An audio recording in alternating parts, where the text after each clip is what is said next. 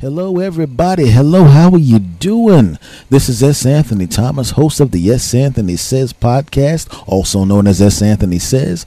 Thank you for stopping by and listening to me. This is episode number 163. That's right, my friends, 163 episodes, and I'm going to keep on going, and that's right. I want to thank you guys for stopping by. I appreciate you. If you're one of my long-time listeners, if you're a new listener, I appreciate you too. Make sure you become a long-time listener, and much like the long-time listeners who recommended you to come to listen to me, I need you to recommend some other people to come back to listen to this crap because it's the greatest crap of all time. Yeah, that's right. I said it. Thanks for stopping by, my friends. Ready to do this thing? Of course you are. So am I. Episode number 163 starts right now. You are about to listen to the S. Anthony Says podcast, starring S. Anthony Thomas. You lucky bastards. All right, this is S. Anthony. Glad you came back. Ready for the next one? All right, here we go. Go! S. Anthony Thomas. Go! S. All right, my friends. I gotta ask you a question, and maybe I don't know whether it's a question or a statement. I don't know. I mean, the thought I'm having is. This is what I want to say. I'll put it this way. You don't taste as good to someone as you used to. Did you know that? You know, unless you're in a happy relationship, you're still a delicacy to the person or a wonderful meal that they love. Maybe your comfort food for someone who loves having you around. But unless you're married to and happily married to and deliriously happily married to the first person you've ever been romantically involved with, someone found that you don't taste good anymore. And I'll explain what I mean. It's not as dirty as you think, you sick bastards. Like I said, you're a delicacy in the beginning. That's that part where you find someone ridiculously attractive and you can't get enough of them. And in this instance, I'm going to talk about something that happened to me where I found someone so overwhelmingly attractive that it was like, holy crap. It was, if someone is absolutely perfect for you, let's say for the sake of argument, on a scale of 1 to 100, they're a 100. Well, there's no such thing as someone that's perfect for you. Most of us are happy getting a 75 on that score because someone who's 75% perfect for you is astoundingly perfect for you. There may only be a C in college or a C in high school, but in romance, it's a 75% perfect for you is astounding. If you hit 75% in baseball, you're going into the Hall of Fame and you're making $50 million a year. And that's what I'm talking about at 75%. But I met a lady who, from what I could see from the little bit of time that I was around her, first of all, I found her ridiculously attractive physically, but to me, from what I could see in these little moments that I would get to spend with her, these golden moments that I got to spend with her, saying hello, and little things during the course of a business day where I'd have to run across her on a regular basis, she was in the 95 range. Now imagine the dream is to me, for most people, is to find someone who's 75% perfect for you. Most of you are never going to find somebody 75% perfect for you. I think happy marriages are if someone's 50% perfect for you. 75% is the ideal. But this lady seemed to be in the 95% range. And I started to think, maybe this is too good to be true. Maybe. I need to investigate this woman because with my theory being what it is, the simple fact that a 95 exists, I didn't think someone 95% perfect for me could actually exist in the real world. I have got to investigate this. And you've been there where you found someone so awesome. But usually there's something wrong there. There's a reason, something is telling you there's something wrong there. So I try to investigate this lady, and and like I said, she seems to be nice. She's smart. She's this. She's that. She's just awesome. And You ever just been so attracted to someone, not just physically, but just as a human being, where when you look forward to just being around them, it could be a heterosexual attraction where you find somebody who's just a cool dude, man, and you look forward to hanging out with that dude. Oh, man, it's my boy. We're going to hang out. We're going to talk about the game and this, that, the UFC fights. We're going to talk about this, that. We agree on politics, most things, but he learned something from me. I learned something from him. This is going to be great. You look forward to it. But in this case, obviously, it was more of a romantic thing. So it was great, man. I look forward to going to see this lady. I look forward to those moments where I got to spend with her. It was only 3 or 4 minutes at a time, but sometimes those were the best 3 or 4 minutes of my day. Sometimes when my whole week would suck, you know what I'm saying? And then you go, I'm going to get to see her today. And I didn't even step to her like I was trying to be romantic. I just enjoyed being near her. And this time I thought, you know what? I've got to investigate this woman. I've got to. She's a 95 on the compatibility scale with me. I've got to find out what the hell is going on here. I got to.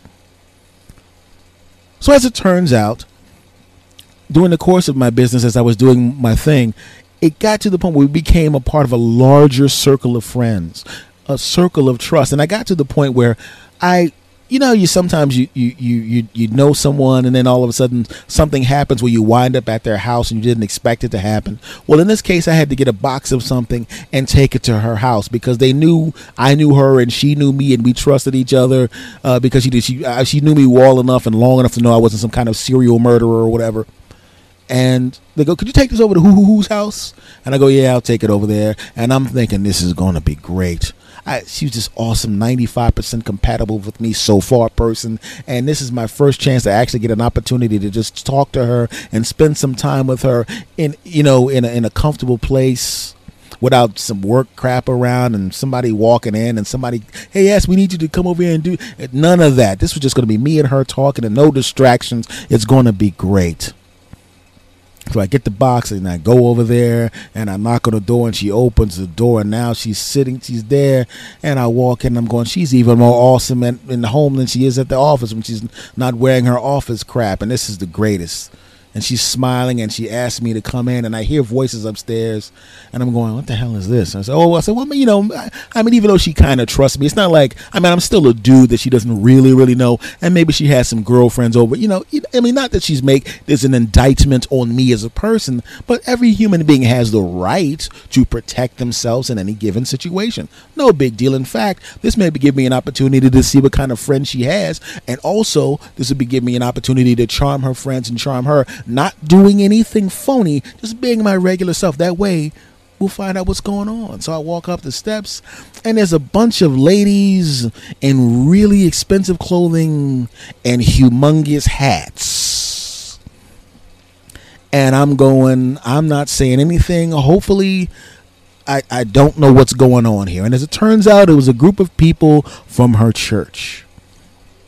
Not a big deal. It's a Wednesday, and in my mind, church is kind of a Sunday thing, but it's Wednesday, no problem. We'll see what's going on here.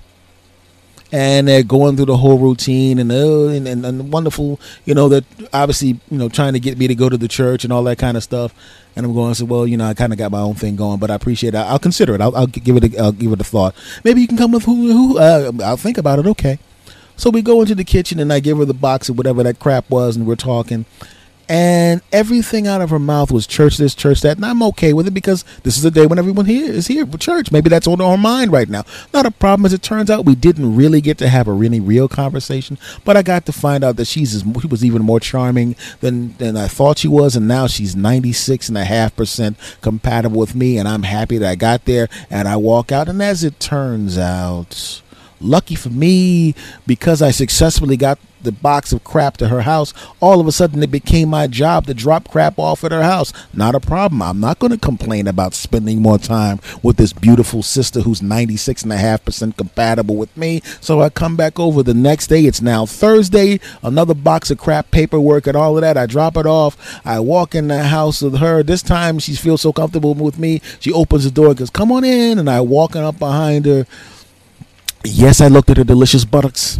And it was delicious looking. And we walk up the steps, and there's more ladies with expensive clothes and gigantic hats. And it's not the same ladies. It's different ladies with different big hats and expensive clothing on. And she's got another church group there. And I'm thinking, what the hell is going on? Not a big deal. Maybe they're setting something up. Maybe there's a big event coming and they're planning it. It doesn't matter. Not a problem. Church people are cool. We go in the kitchen. We never really get an opportunity to talk about anything. She's talking about church.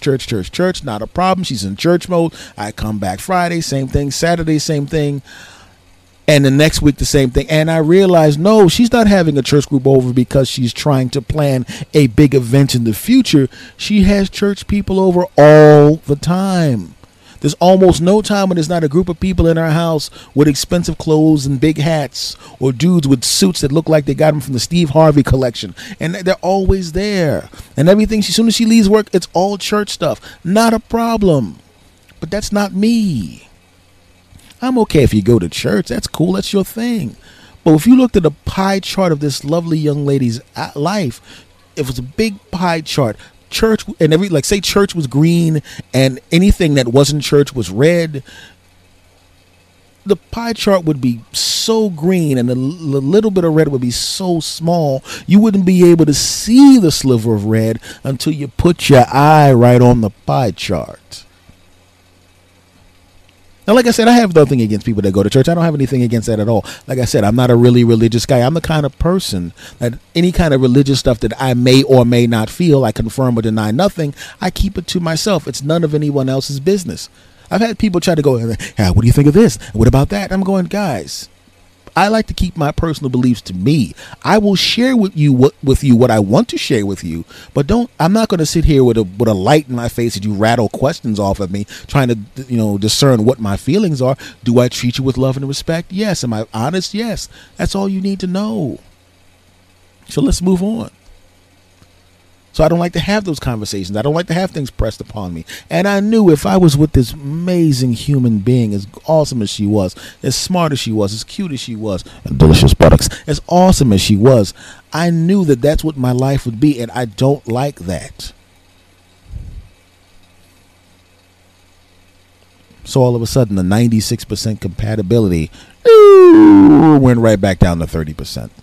Still gorgeous. Still awesome. Still love spending time with her. Still love to talk with her when I ran across her. Still love to hang out with her at wherever we were at the time. But I knew she could never be somebody I'd have a relationship with. I knew it. Couldn't happen. See, comedy is my life, and this podcast has become a huge part of my life. I love doing comedy. I love doing this podcast, mostly because of you guys and my incredible amount of genius. Shut up. I love it. But this podcast and comedy combined could never take over more than a half to 3/4 of my life chart. It couldn't. I always got to keep at least a third for me. Always a third for me. If I'm in a relationship, that woman's going to get a third. I'm going to get a third. And my entertainment crap's going to get a third. If I'm blessed with children, me and the girl and I, the woman and I, we're going to have 3/4 of that chart is going to be us as a combination.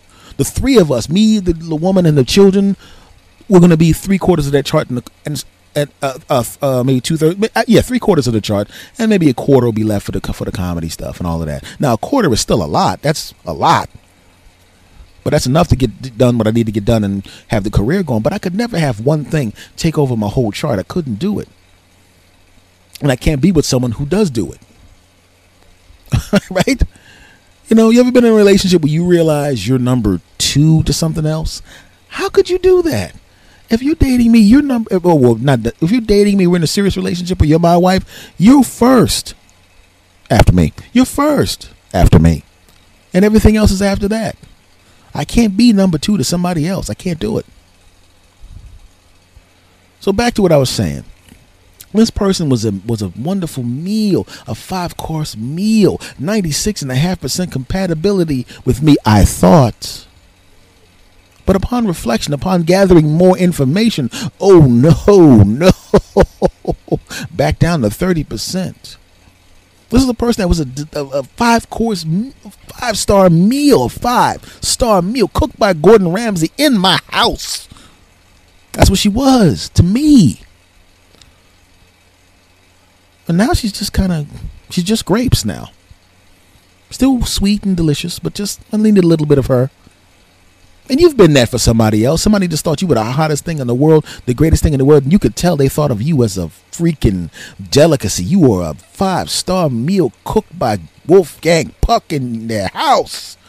And they found out a little bit of something about you. They found that they weren't as compatible with you as they thought. And you're not a 5-course meal, a 5-star meal anymore. You're grapes. You're a Snickers bar. You still taste good. You're still yummy, but you're not as delicious as you were before they find out that about you. You don't taste good to them anymore like that. You don't taste as good anymore to that person. They still like you. They still like to have a little bit of you. They take a little bit of, they still want a little munch of you. But you don't taste as good as you did before they found out that stuff about you. That's just the way it is. You know? And that's what I found out about that lady, man. I mean, she was just awesome. And I was like, more delicious, 5-star. Thank you, Gordon Ramsay. We're going to have, your entire life is going to be built around something that you think is so personal that you don't want to share with anyone else. And you definitely don't want anyone trying to force their beliefs on you. And this is something that you would have to deal with every day forever. Oh, no. And she'd be okay with it and be part of it. Oh, no. 96, 95, 90, 70, 30%. You don't taste as good as you to that person as you used to. She didn't taste as good as me as she used to. She was a 5-star meal. Her time with her and the potential of a relationship with her going forward, 5-star meal. And now it's just grapes. Still digging, spending time with her. The short amount of time we get to talk to each other. Still look forward to seeing her and talking to her. It's just grapes now. It's weird how that works, right? It's weird how that works. Because if you really think about it, dig this. Say you're going to a supermarket. You ever see those sales at the supermarket when you know it's, if you had any sales training, you know it's a loss leader trying to get you into the store. If you buy 7 packs of Pepsi for $3, and you're going, oh man, I'm going to get that Pepsi. Yeah. And you go into the store, and the whole trick behind it is to have you as a large number of people to come into the store, see the Pepsi, purchase a Pepsi, and while you're there go, you know, since I'm already here, I might as well just do a little shopping. I mean, why go to another supermarket? I'm already in here. Now, I'm someone that has had sales training, so I know a loss leader immediately. And I'm the worst kind of customer for that kind of thing, because I'll show up, buy the damn sodas, put them in the trunk of the mighty Toyota Camry, and go home with it. I'm like, I don't want anything from that store. I don't go into that store for a reason, because I don't like anything there. But you got that 6-pack of whatever the product is, or some large quantity of something for some ridiculously low price, and I want that. Don't want the rest of that crap. I want that. And you know. And the loss leader is basically a product that they put out there, and it's not designed to specifically to generate profit itself. You know, they're either going to break even on it or lose money selling that specific product, but the goal is to get you into the store. Now, in the case of this lady that I was talking about, she didn't put a product up. It wasn't like a sale where they're specifically creating a loss leader type product to get you in, but her coolness, the compatibility, the physical attraction, the emotional attraction to her was like the loss leader. It was the thing that got me in. It's like when you fall in love with the wrong person, or someone puts up a fake personality to make you fall in love with them. It's a loss leader. It doesn't matter. She knows she's not going to act that way when you become in a relationship. You know he's going to stop sucking in his stomach. You know he's going to stop doing crunches. You know she's going to stop acting like that once you become a part of a relationship and you're emotionally attached to each other, or you have children, or you live together. She knows that crap's going to stop. It's a loss leader if it's not real. Now, if you go to a store and they have a deal with Pepsi or whatever the product is, where they can actually sell the product for a profit at that low price, they're not trying to trick you to come get that product and hope you buy other stuff. It's a real price. If it's a real discount store, it's a price that's going to be consistent. And that's what you want. You want the real price to be that. But if it's a lost leader, it's a manipulation. Now, in the case of this lady, she wasn't trying to manipulate me. She really was a sweet person. She really was a wonderful person. She really did look wonderful. She really did have delicious buttocks. She really was those things. So it wasn't a lost leader. It was just, I'm just using that as an analogy. It's just like what I saw right there made me go in there.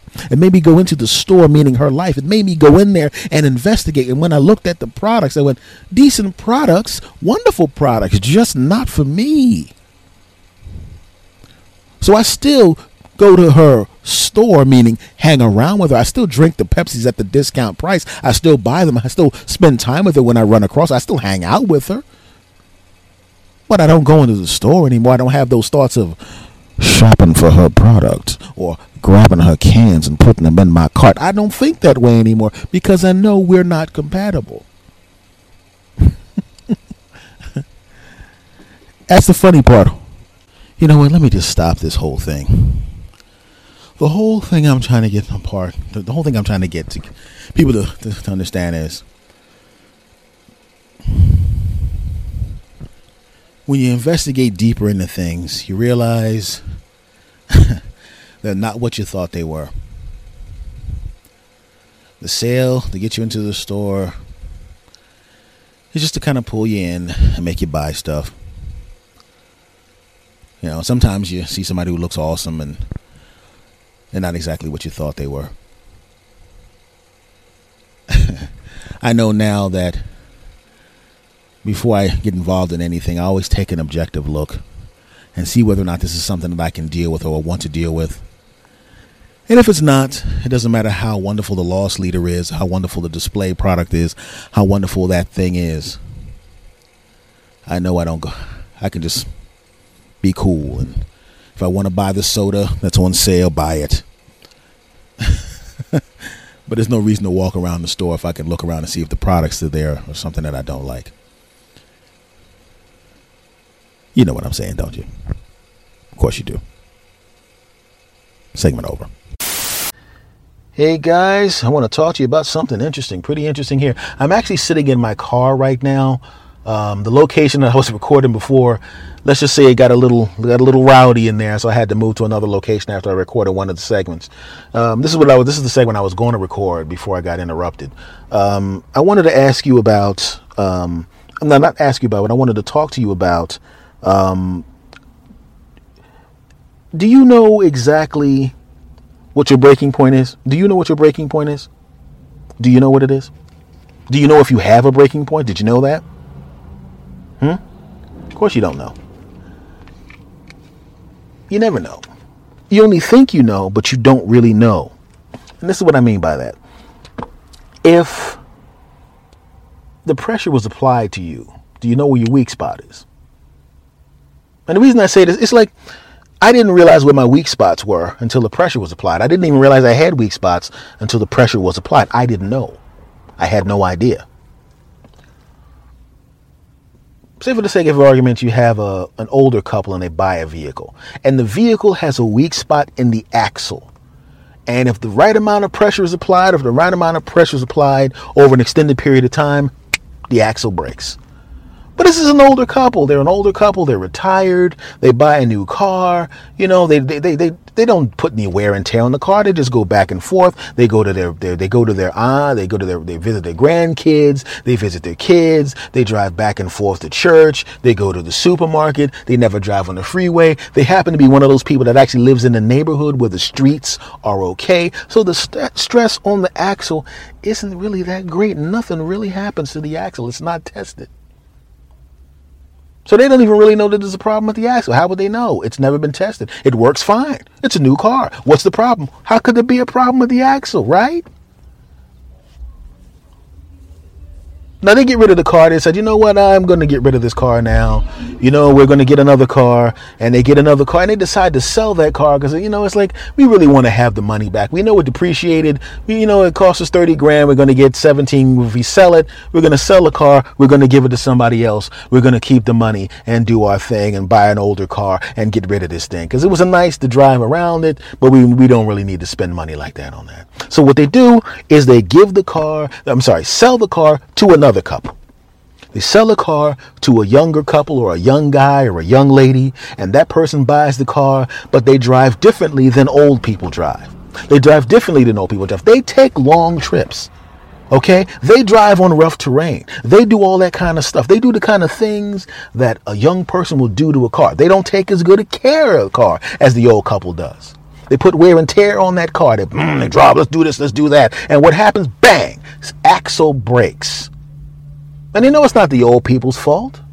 They know it was structural damage, but they didn't know the damage was there. So how the hell could they have prepared for it? You can't prepare for your axle breaking on a car you just bought that was taken good care of by old people. What are you going to do? Right? Axle. You didn't know it was a structural problem. And I can tell you right now, I was just like that car. I didn't know there was a structural problem with self-esteem. I had no idea. Didn't know I didn't like myself that much. Couldn't tell.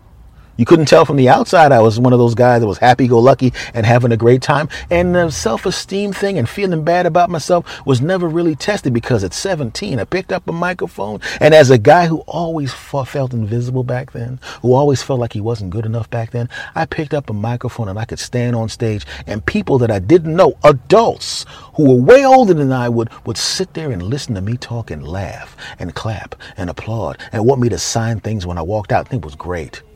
Now, from 17 to 23, my career and everything was going. I didn't even really have any bad sets. I didn't really bomb that often. If it happened, it was so rare, it was like an aberration. It just doesn't happen that often to me, okay? That's what I'm saying. That's what I'm thinking at that time. And it goes on and on and on and on. And at 23, I decide I'm going to Los Angeles because I met a manager in a DC show who I was auditioning for another television program. He threw me on that. I didn't get that show. Didn't think I was going to get it anyway because they were looking for something else. They were looking for like a big burly guy, but I figured, what the hell? I'll give it a shot anyway. Stage time is stage time. I'm already here. I'm getting paid. What the hell? He says, come on out to LA. I'm going to hook you up with some stuff. And he did hook me up with stuff when I got to LA. So I go to Los Angeles. Now, at this point, from 17 to 23, everything was sailing along great. I got some national television. I was on radio programs. I had a nice little following in the tri-state area, Philadelphia, New York, New Jersey, and Delaware eventually, and Baltimore. People would come to see me. I mean, I didn't fill any clubs, but I mean, if there was a room full of people, if there was a comedy club, I guarantee you 15, 20, 30 people came to see me specifically that I didn't know.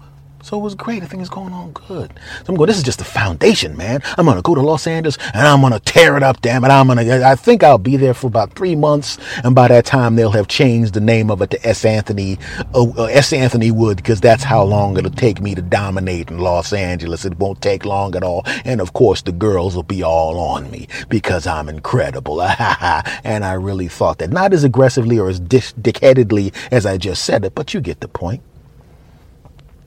So I go out to Los Angeles, and it is not what I thought it was going to be. See, because where I came from, if you were good, you got work. It didn't, you know what I'm saying? If you were good, you got work. If the booker saw a tape of you getting standing ovations and everything's great and they're clapping and they're applauding and everything's great, you got booked. I would walk into a club, I would audition, step on the stage, 10 minutes, yeah, yes, Anthony.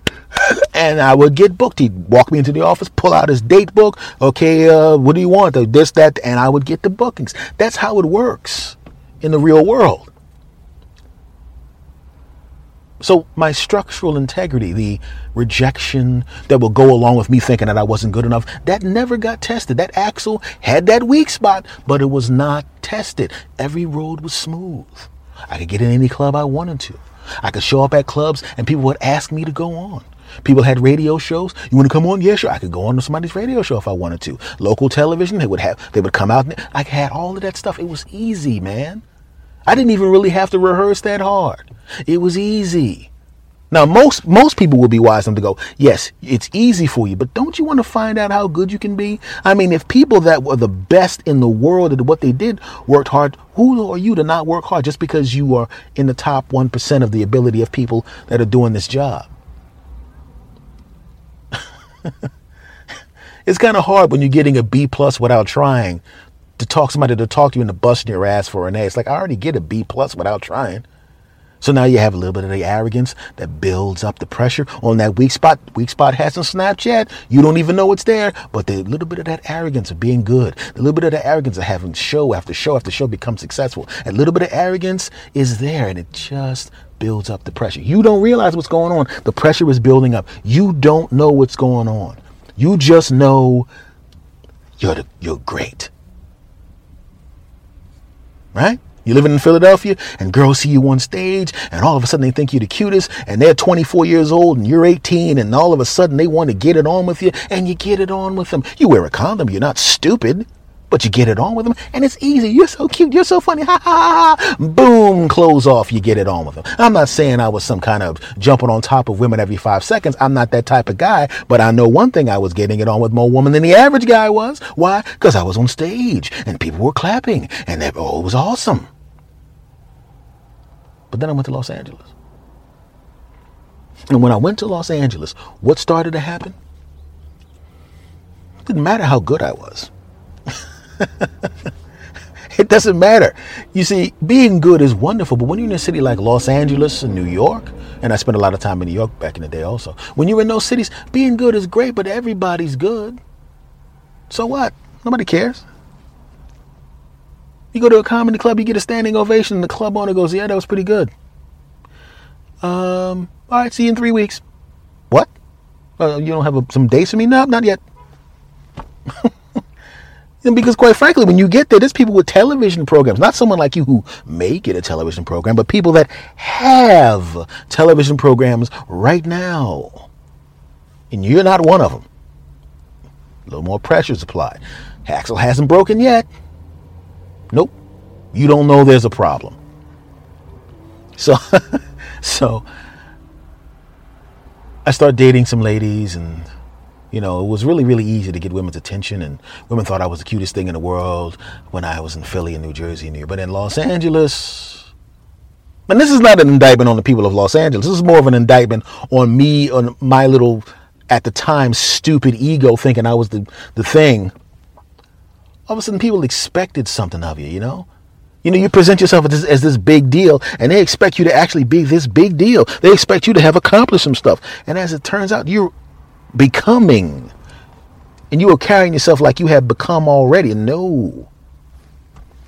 And now all of a sudden, the rejection starts to happen. Now all of a sudden, instead of just being on stage and smiling and being cute and having cute girls come up to you, now all of a sudden, they're like, yeah, and that kind of like, oh, what the hell?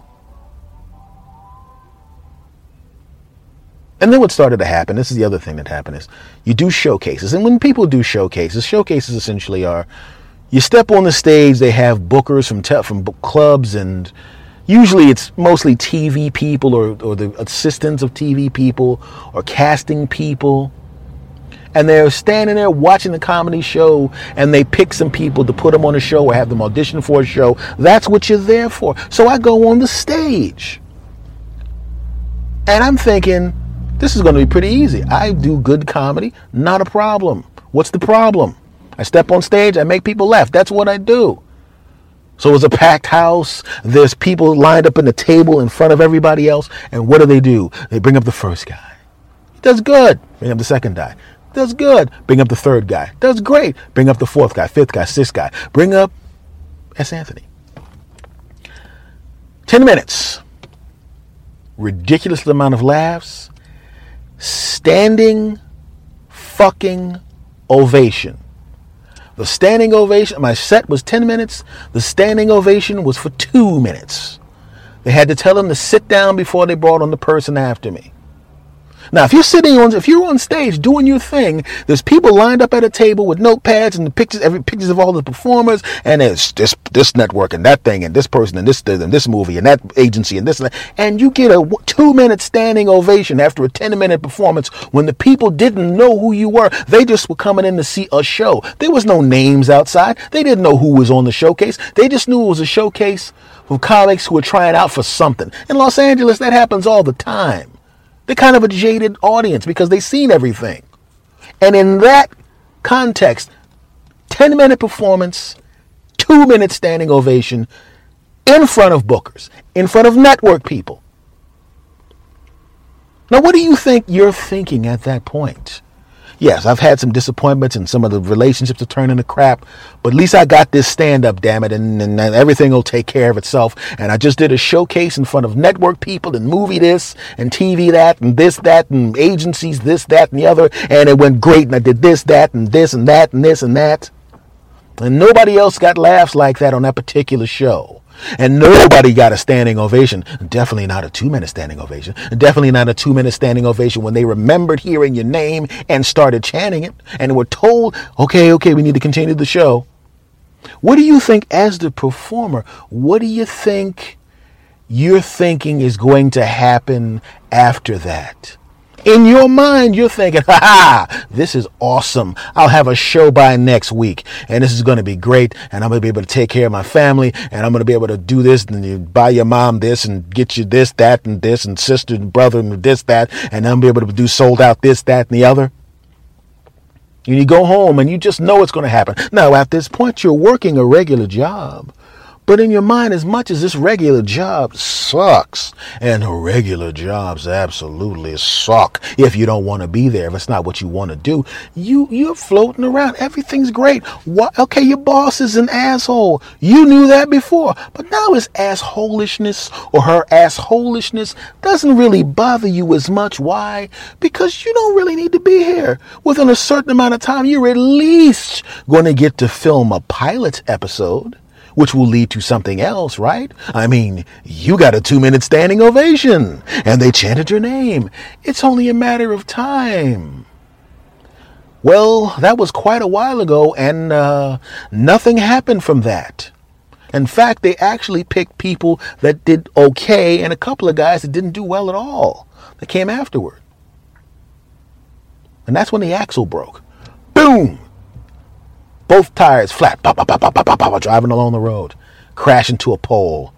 Not a fatal accident, just enough to fuck your car up. Obviously, I'm speaking metaphorically here. And it took me a long time to recover from that, because I'm just using that as a description of several other occasions where things similar to that happened. Bad relationships, infidelity's not on my side, on the other side, where I picked the wrong people. Showcase after showcase where you're getting these explosive responses and getting nothing out of it. And what does that make you feel like? You can't drive, metaphorically speaking, because your axle's broken. You're going, why am I even doing this? I mean, if I could perform like that and get this kind of response and nothing happens, and if I can date these people and think everything's cool, and this is what happens, if this is what relationships are going to be like, maybe it was an aberration what was happening back in Philadelphia, in New York, in New Jersey. Maybe that was an aberration. Maybe this is what my life is really going to be like. Maybe that was just a nice little moment. And every life has a nice little moments. You always, if you went to college, you remember those nice little moments you have in college. If you went to high school, you remember those nice little moments you had in high school. You remember those moments. You know you're never going to be able to live that again. You know you're never going to be able to live those moments again. It's never going to happen, and you know it. And I was afraid that that's what was happening to me. And I was like, oh my God, maybe that's what my life is going to be like now. Maybe that's what is in store. Maybe I'm not as good as I thought I was. Maybe, oh man. Oh God, is this what it's going to be like? Oh man. Axle broken.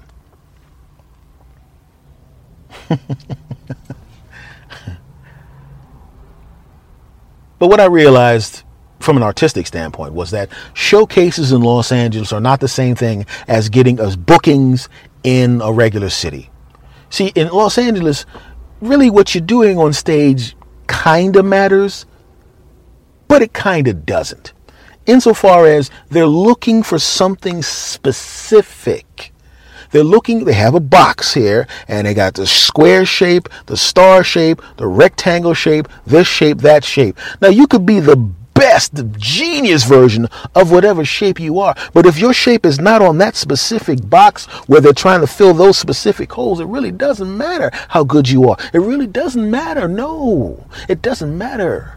So it doesn't mean you suck. It just means in this particular occasion, this group of people, they're not looking for whatever you are, but eventually someone will. Or you could take your shape someplace else.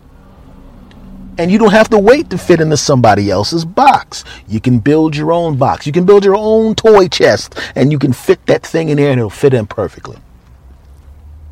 Regarding the relationships, I realized, you know why relationships are falling apart? You know why I was having such a bad time? I was going for the wrong type of person. I was going after women who wanted to be with the cute guy who was going to be something. They didn't like the cute guy who's a funny guy, who's nice to be with, who's smart, who's cute, who's fun to be with, who's loyal. They didn't care about that. They thought he's cute and he may have a show. And when they found out that I wasn't going to get the show, of course they dropped my punk ass. Because it was 20% me, 80% that. And if you take 80% of the motivation away from somebody and just leave 20%, they're the hell out of there. So that wasn't me. So no, that was not what my life was going to be like. I was not going to be stuck with women who were horrible. I just had to pick women who weren't horrible. And most women are. I just had to stop going to that little sliver of women that are horrible. Like I just had to stay out of that lane. And I don't go in that lane anymore. I don't even acknowledge that lane's existence unless I'm referencing it in a podcast. And I realized I was a good stand-up. I just wasn't what these particular people were looking for. They were looking for wacky characters to fit into an already existing program. When quite frankly, I should be building something around what I do. And that was the mistake I was making. And the second I realized that, that's when the blowtorch came out. That's when the car lift came out, and that's when I put the car on the lift, lifted it up, lined the axle back up, welded it back together, and made it stronger. Now you can't break it. And I put new tires on the car, run flats, so even if something comes and punctures them, I'll still be able to get home and put another tire on and go about my business with no real big deal. There's a part of me that wishes I could go back and talk to that guy and go, look, I just want to let you know you were a little full of yourself, not in a really horrible way, because most of the stuff was internal. I wasn't acting like a dick to other people. It was what I was feeling inside.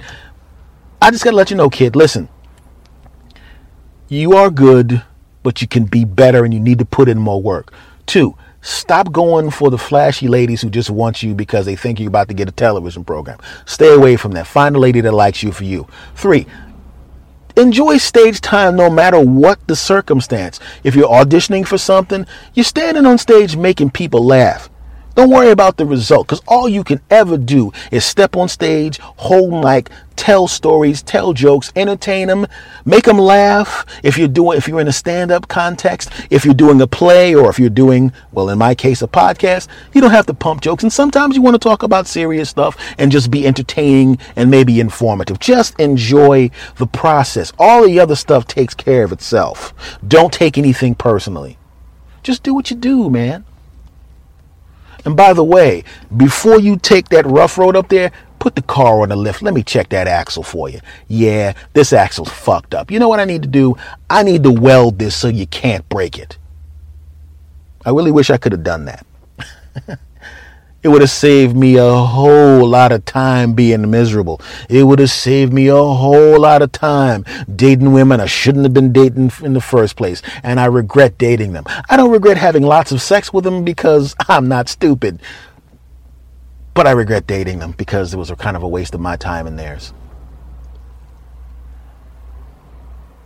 Like I said, sometimes you have no idea that you have a structural defect until the pressure's applied.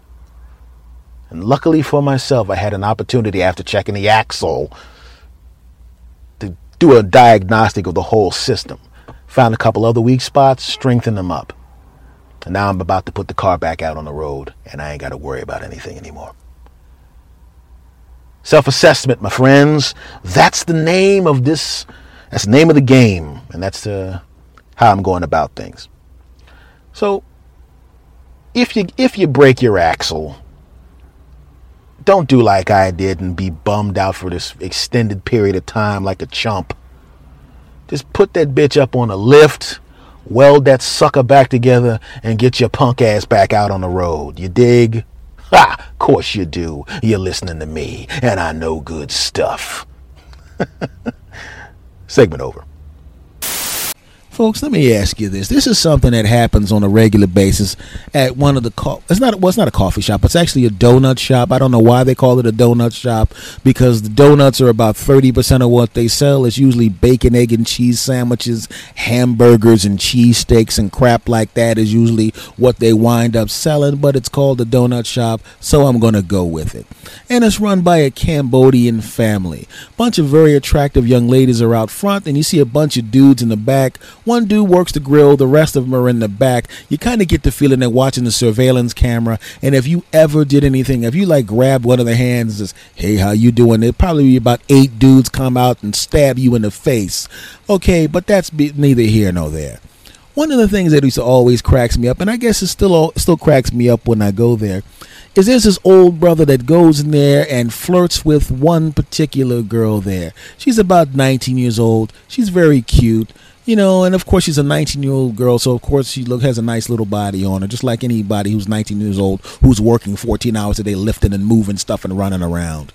So he's always flirting with her, hey, how you doing, little mama, ha. Hey, and the funny thing about it is, he's an old guy, but he flirts the same way an 11-year-old or a 12-year-old boy flirts, and it's downright embarrassing to watch. You know what I'm saying? Because 11-year-old boys and 12-year-old boys and 13-year-old boys, when they're trying to flirt with girls of their own age or anybody, they think that hitting each other on the back, throwing stuff, insults, or being mean to the girl, anything to get the girl's attention is actually going to have the girl go, you know what, now that you threw some stuff and put gum in my hair and tripped me and knocked my books out of my hand, I decided, even though we're only 13 years old, I want to spend the rest of the year as your girlfriend. That's what they're thinking. And in some cases it works because people are stupid. But this guy's flirting like a 13-year-old boy, and the girl behind the counter, first of all, even if somehow he actually had good flirting techniques, it wouldn't work because he's 100 and she's 19 and she would not be interested. And watching this, it's like when I see him coming to the donut shop, I'm like, in the back of my mind, I'm hoping, please let my green tea be done quickly. Please let my green tea be done quickly, because I don't want to see this embarrassment. Oh, God, here he comes. And you can see her acting like she's doing something so she doesn't have to go to the counter, hoping that one of the other ladies will go to the counter. But you see the other ladies walk up, look at him, look at her, look at him, look at her, laugh, and then walk right into the back. And then she looks at the other ladies as if to say, you dirty bastards. All you had to do was give this jackass his stupid coffee and his one donut, and he'd be the hell out of here, and I'd be home free. Now I got to sit there and watch this chump doing his embarrassing 1940s era flirting, and I wouldn't even have liked that bastard when he was young. How can I help you? Hey, girl, you can help me. You can marry me, girl. And all that kind of embarrassing crap. And you're sitting there watching it. And it's sickening. And I'm looking at the guy, and he looks over at me as if to say, hey, that's how it's done, young fella. And I'm looking at him like, first of all, no, it's not. I'm too old for her, and I'm half your age. In fact, I'm less than half your age, and I wouldn't flirt with her because she's too young for me. So good Lord, man.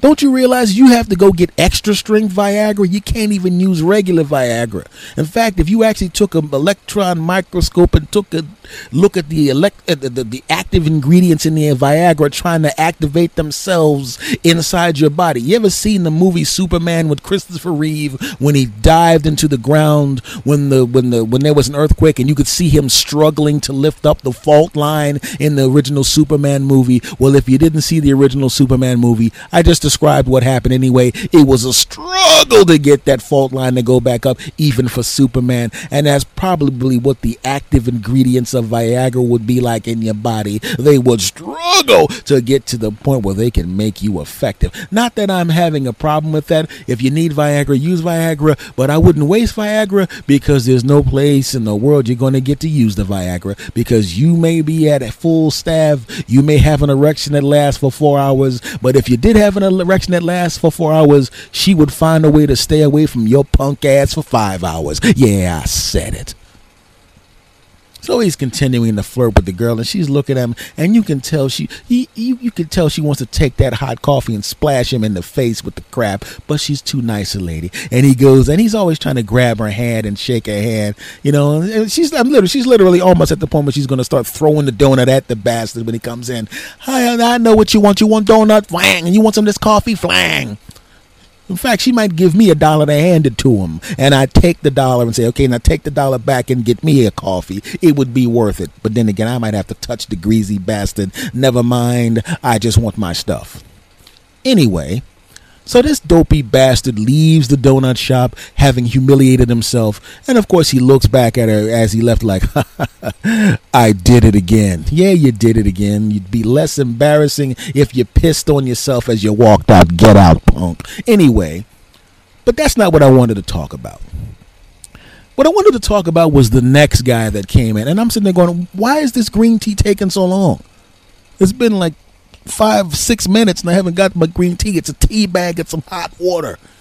It probably took so long because they knew this punk ass was coming. They probably saw him on the camera. They probably have a dirty old man is coming camera. They go, oh, here he comes, hide in the back. But what about S. Anthony's green tea? He's going to have to wait.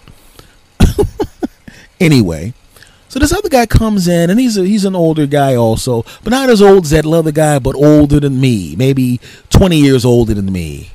So he walks in, and he's talking to the girl, and he's not really flirting. I guess he's kind of flirting, maybe kind of relating. I don't know what the hell he's doing, but it's one of those things where the lady has a Cambodian accent. She understands English perfectly. You do not have to speak slowly. She understands the complex versions of English. No, she doesn't get confused with, you know, those little tricks in the English language where if you're learning the English language, certain words and phrases will confuse you. Well, she's beyond that point for the most part, you know. I mean, I remember one guy walked in and said, "Hey, girl, you really put your foot in this sandwich." Now, that's an old term that my grandfather and grandmother used to use. You really put your foot in it. And what that really meant was you really did a fantastic job on it. I don't know the derivation of the phrase. I don't even know if I want to know the derivation of the phrase. All I know is there were lots of toenails in my sandwiches when I was at my grandmother's house, and I think I understand what the hell happened now. Just kidding. There were no toenails in my sandwiches. Was that a toenail? Yeah, anyway. But that's what that phrase meant. She didn't understand that, but most people don't use that phrase anyway. So she understands the language. Okay? So he walks in, and now she goes to him, "Hey, what you need?" And instead of going, "Well, what I would like to have," he goes, "Oh, what I need? Hey, how come you don't work right now? How come you walk so slow? How come he's doing these really bad impression of her accent?" And I'm sitting there, and I'm looking at the guy like, "What are you doing? What the hell?" And I didn't think that he was being he was being a bit of a dick. He had a smile on his face when he did it, and he thought he was being charming. But let me ask you a question. Say for the sake of argument, this was now his donut shop, and he was behind the counter, and some white dude walked in, and he said, "How can I help you?" "You can help me by giving me 5 on the black hand side." "Oh, I like the way you gave me that handshake, my brother. You got soul." And then he takes a pick out of his hair and sticks it in his white guy hair and puts his fist up and says, "Power to the people." "And what about that Pam Grier movie? She got some juicy big old titties, don't she? I love love her big brown titties. I wish I had that soul sister in my house. All right, all right. Now, if some white guy walked in and did that, or some guy of any other ethnicity other than black had come in and done something like that, he would have probably walked around the counter, would put on his old war helmet and tried to kill the bastard. But oh, wait a minute, man, I'm just trying to relate. I'm just trying to relate to you. I walked in and I saw who you were. I understood you talk with a little bit of an accent, and I'm doing a bastardized version of the accent you were doing. Why are you so upset? It's not like you would do that to somebody else, right? He wouldn't like that. It was another situation where he's going, and what you do? Where my sandwich? Where my coffee? Where my door? I'm like, dude, and I'm looking at the guy like, and I think my face said something. I didn't say anything to him, but I think my face said something to him because I looked over at him like, and I know my face must have said, will you stop being a dick? These are nice people. They've been in the business for a long time. They've been in the neighborhood for a long time. This is a lady who came from Cambodia with her family. She's running a successful business with a regular clientele because of the quality of the food and service. She's running a business in her second country, in her second language, and she's successful at it. She, in good faith, was trying to give you an opportunity to make a purchase of a product you obviously like, or you wouldn't have come in. She didn't come at you with some stupid accent. She didn't say, "Hey, what's up, my nigga?" She didn't do that. It would have been hilarious had she done that. Well, not necessarily to me. Okay, it would have been funny to me. Now, that would have been one situation where I would have overlooked someone saying that, and I would have walked outside and laughed at the guy as he stood there fuming. But that's the thing I never understood. Stop doing imitations of other people's accents. If it's your job, if you teach accents in Hollywood or something like that, fine. But you're not fitting in with the person when you're doing a really bad impression of their accent back to them. They think you're a douchebag. I'm telling you that right now. It happens to me a lot. I have guy friends that are mine that are white guy friends that are either new friends or friends I had for 20 years. And they throw a little of that crap in there, but I understand who they are. We're friends. We break each other's stones. And also, I don't really sound like that anyway, but we break each other's stones. I break their stones about their ethnicity. They break my stones about my ethnicity. We've been friends for 20 years. We can do that. We know each other. We know that he knows that I'm not racist and bigoted. I know he's not racist and bigoted. So when we smash each other with these jokes and these imitations of each other, it's okay. We know each other. Now, if you were to take the friendship of 2 decades away and I walked up to my Irish friend, Lucky Charms, he'd beat the shit out of me. And if he walked up, hey, want some watermelon, some chicken nigger, I'd drop kick his punk ass. But he wouldn't do that. And I wouldn't do that. Now, we may do that shit to each other now because we know each other for 20 years and we have to. It's our job as dudes who've been friends for a long period of time to crush each other's, metaphorically speaking, break each other's balls on a regular basis. But we wouldn't do that crap if we didn't know each other. Now, had this guy been coming to that store and he knew this lady personally and they were personal friends or something that could probably never happen. But if that was the case, of course, you can break her ovaries and she can break your balls. Not a problem. I've actually seen this lady with people who had come to the store for years and years give her a hard time, and she's laughing. I saw a lady walked in and was cursing at her, and I thought the lady was mad, but the lady behind the counter was laughing. And then when I started to pay close attention to what the lady was saying, it was obvious that the lady was joking. And then the lady behind the counter, she broke her ball. Well, they didn't have balls; they have ovaries. They broke each other's ovaries back and forth. There was 2 people that she had been a customer for 6-7 years. They knew each other. She was to the point where she would literally just begin walking across the street, and the lady would just behind the counter would put her hand up, and then she would put her hand up, and she knew exactly what she wanted. She had permission to break that lady's ovaries, and that lady behind the counter had permission to break her ovaries. She even did a bad imitation of the lady's accent behind the counter, and the lady behind the counter did a bad imitation of her. And she was black, by the way. The black chicks, they did imitations of they knew each other, so it was okay for them to crack each other's ovaries. But if you don't know somebody, you don't do that. Don't do it. If you know a black dude and you just met him, please don't do any complicated handshakes. I will speak for most black people. We don't do complicated handshakes. We literally just do that in front of y'all to see if the guy does that stupid shit we just did. Okay, we do not do that. Everybody has complicated handshakes now, right? Everybody, it's a sporting environment. You watch sports, and let's be honest, the guys on ESPN try to sound like black guys like. We know that. Why? Because 90% of the damn athletes are black, and you start to sound like the people that you're around. So what I'm saying is, if you don't have that relationship, please don't assume. When I had my dreadlocks, I had dreadlocks down my back when I was in my 20s. And it was annoying. And I talked about it earlier on in the podcast. Like, white dudes in business suits would come up to me and strike up conversations. And you can tell when someone is legitimately striking up a conversation because you're two human beings sharing the same space. And you're talking. You know the difference between that and someone who's leading up to something because the conversation is complete horse shit leading up to something that they really want to say. So, how's the weather out there? You mean outside where you are also? Yeah, that's right. Guess I'm out here too, huh? Yeah, boy, I tell you. If someone ever says, boy, I tell you, if those words, first of all, there's no reason to ever say those words in that sequence. And if they ever say those words in that sequence, whatever's coming after that is probably going to unintentionally insult you in some way. Boy, I tell you. I can get some weed, man. What? Some weed. I see the dreads. I was wondering, hey man, Rasklat, Bambaklat. Dude, I'm from Philly, man. I don't even smoke cigarettes. I don't drink alcohol. Why the fuck would you just assume? Because the dreads? You think everybody with dreads is... Oh, no, I was just saying. I know what you were saying, dude, but come on, man. Right? I didn't walk up to you and stereotype you. I walk up to you and say, hey, do you have any stock tips? Do you have any fake stock tips? Do you have any insider trading tips that you can use to destroy a person's family by selling them bullshit stocks for your own benefit?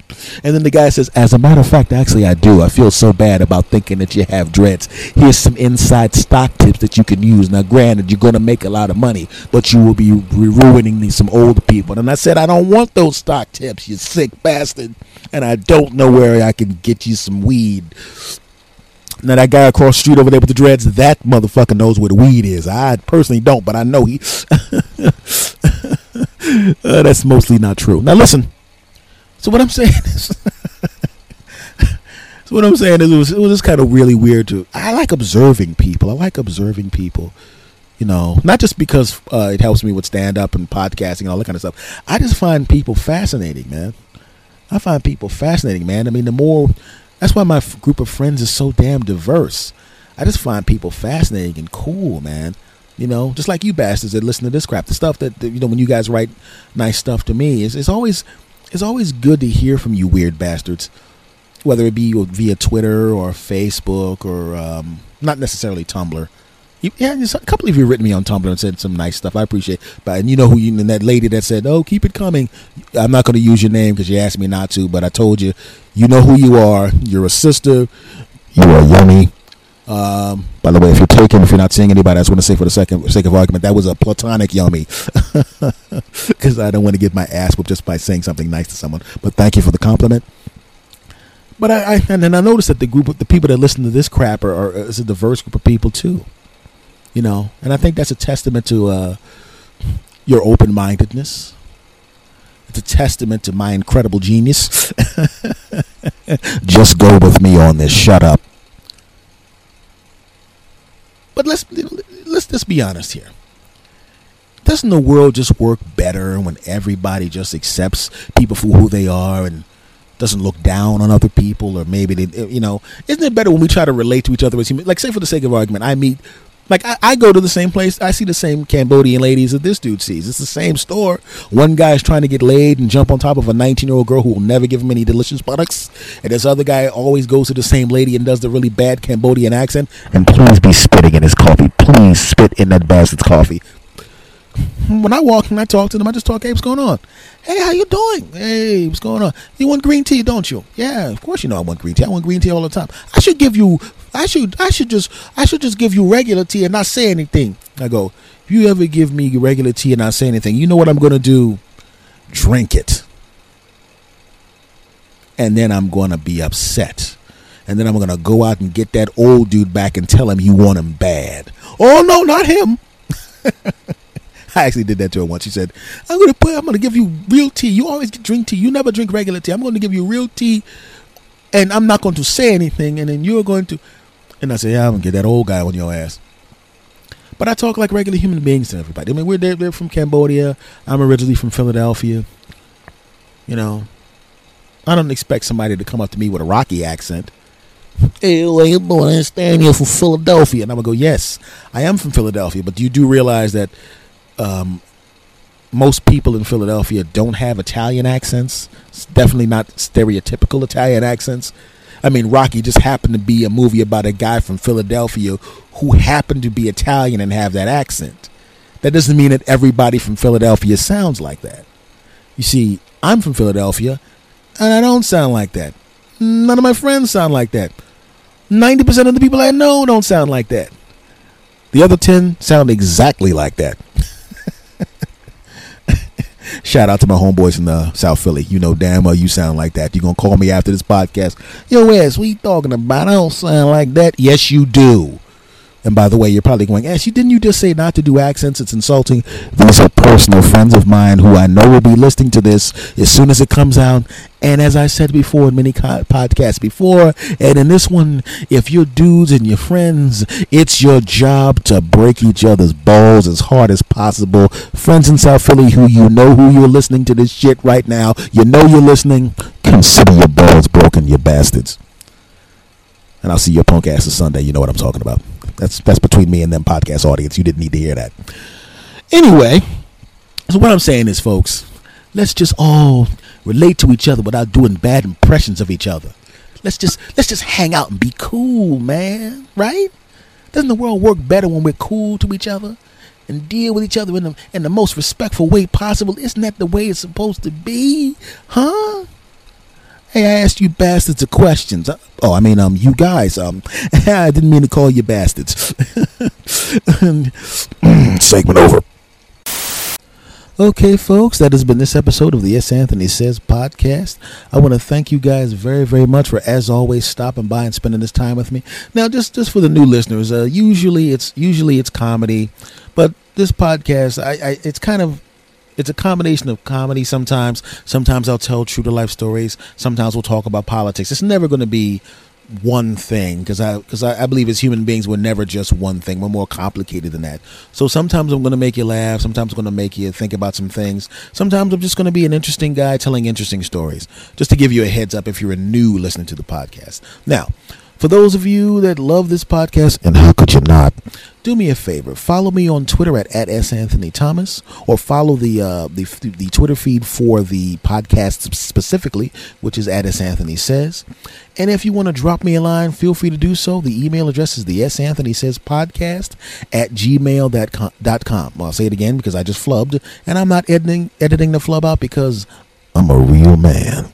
The S. Anthony Says podcast @gmail.com. Now, I know we already know what the podcast email is. We've been using it all this time. How are you going to keep saying the name of the podcast email like we don't know? Oh, stop sending me emails to tell me you know what the email address is. I know you know what the email address is because you sent me emails, damn it. But there's other people there's new people coming along all the time to listen to the podcast, and maybe they don't know what the email address is, okay? So stop giving me a hard time. I know it's in good-natured fun that you're giving me a hard time. I know that because you've been listening to me for a while, you feel free to playfully, joyfully, and in a friendly type way break my balls. While I'm breaking yours back, you bastard. I'm blocking you. Okay, I'm not going to block you because you usually say nice stuff, and every once in a while you break my balls. You know who you are. But that's okay. I still love you, and obviously, judging by what you write to me, you sick bastards love me too, and I don't blame you. In all seriousness, thank you once again. Thank you very, very much for spending this time with me. I really appreciate it. Thanks for sending the kind email. Thanks for the tweets and the Tumblrs and the Facebooks and all of that crap where you say the good stuff. I really appreciate it. And I look forward to seeing you weirdos next week, because I look forward to seeing you weirdos every week. Why? Because my podcast audience is full of the coolest bastards and bastardettes on the planet. Yeah, that's right. I said it. See you next week, my brothers and sisters. S. Anthony out.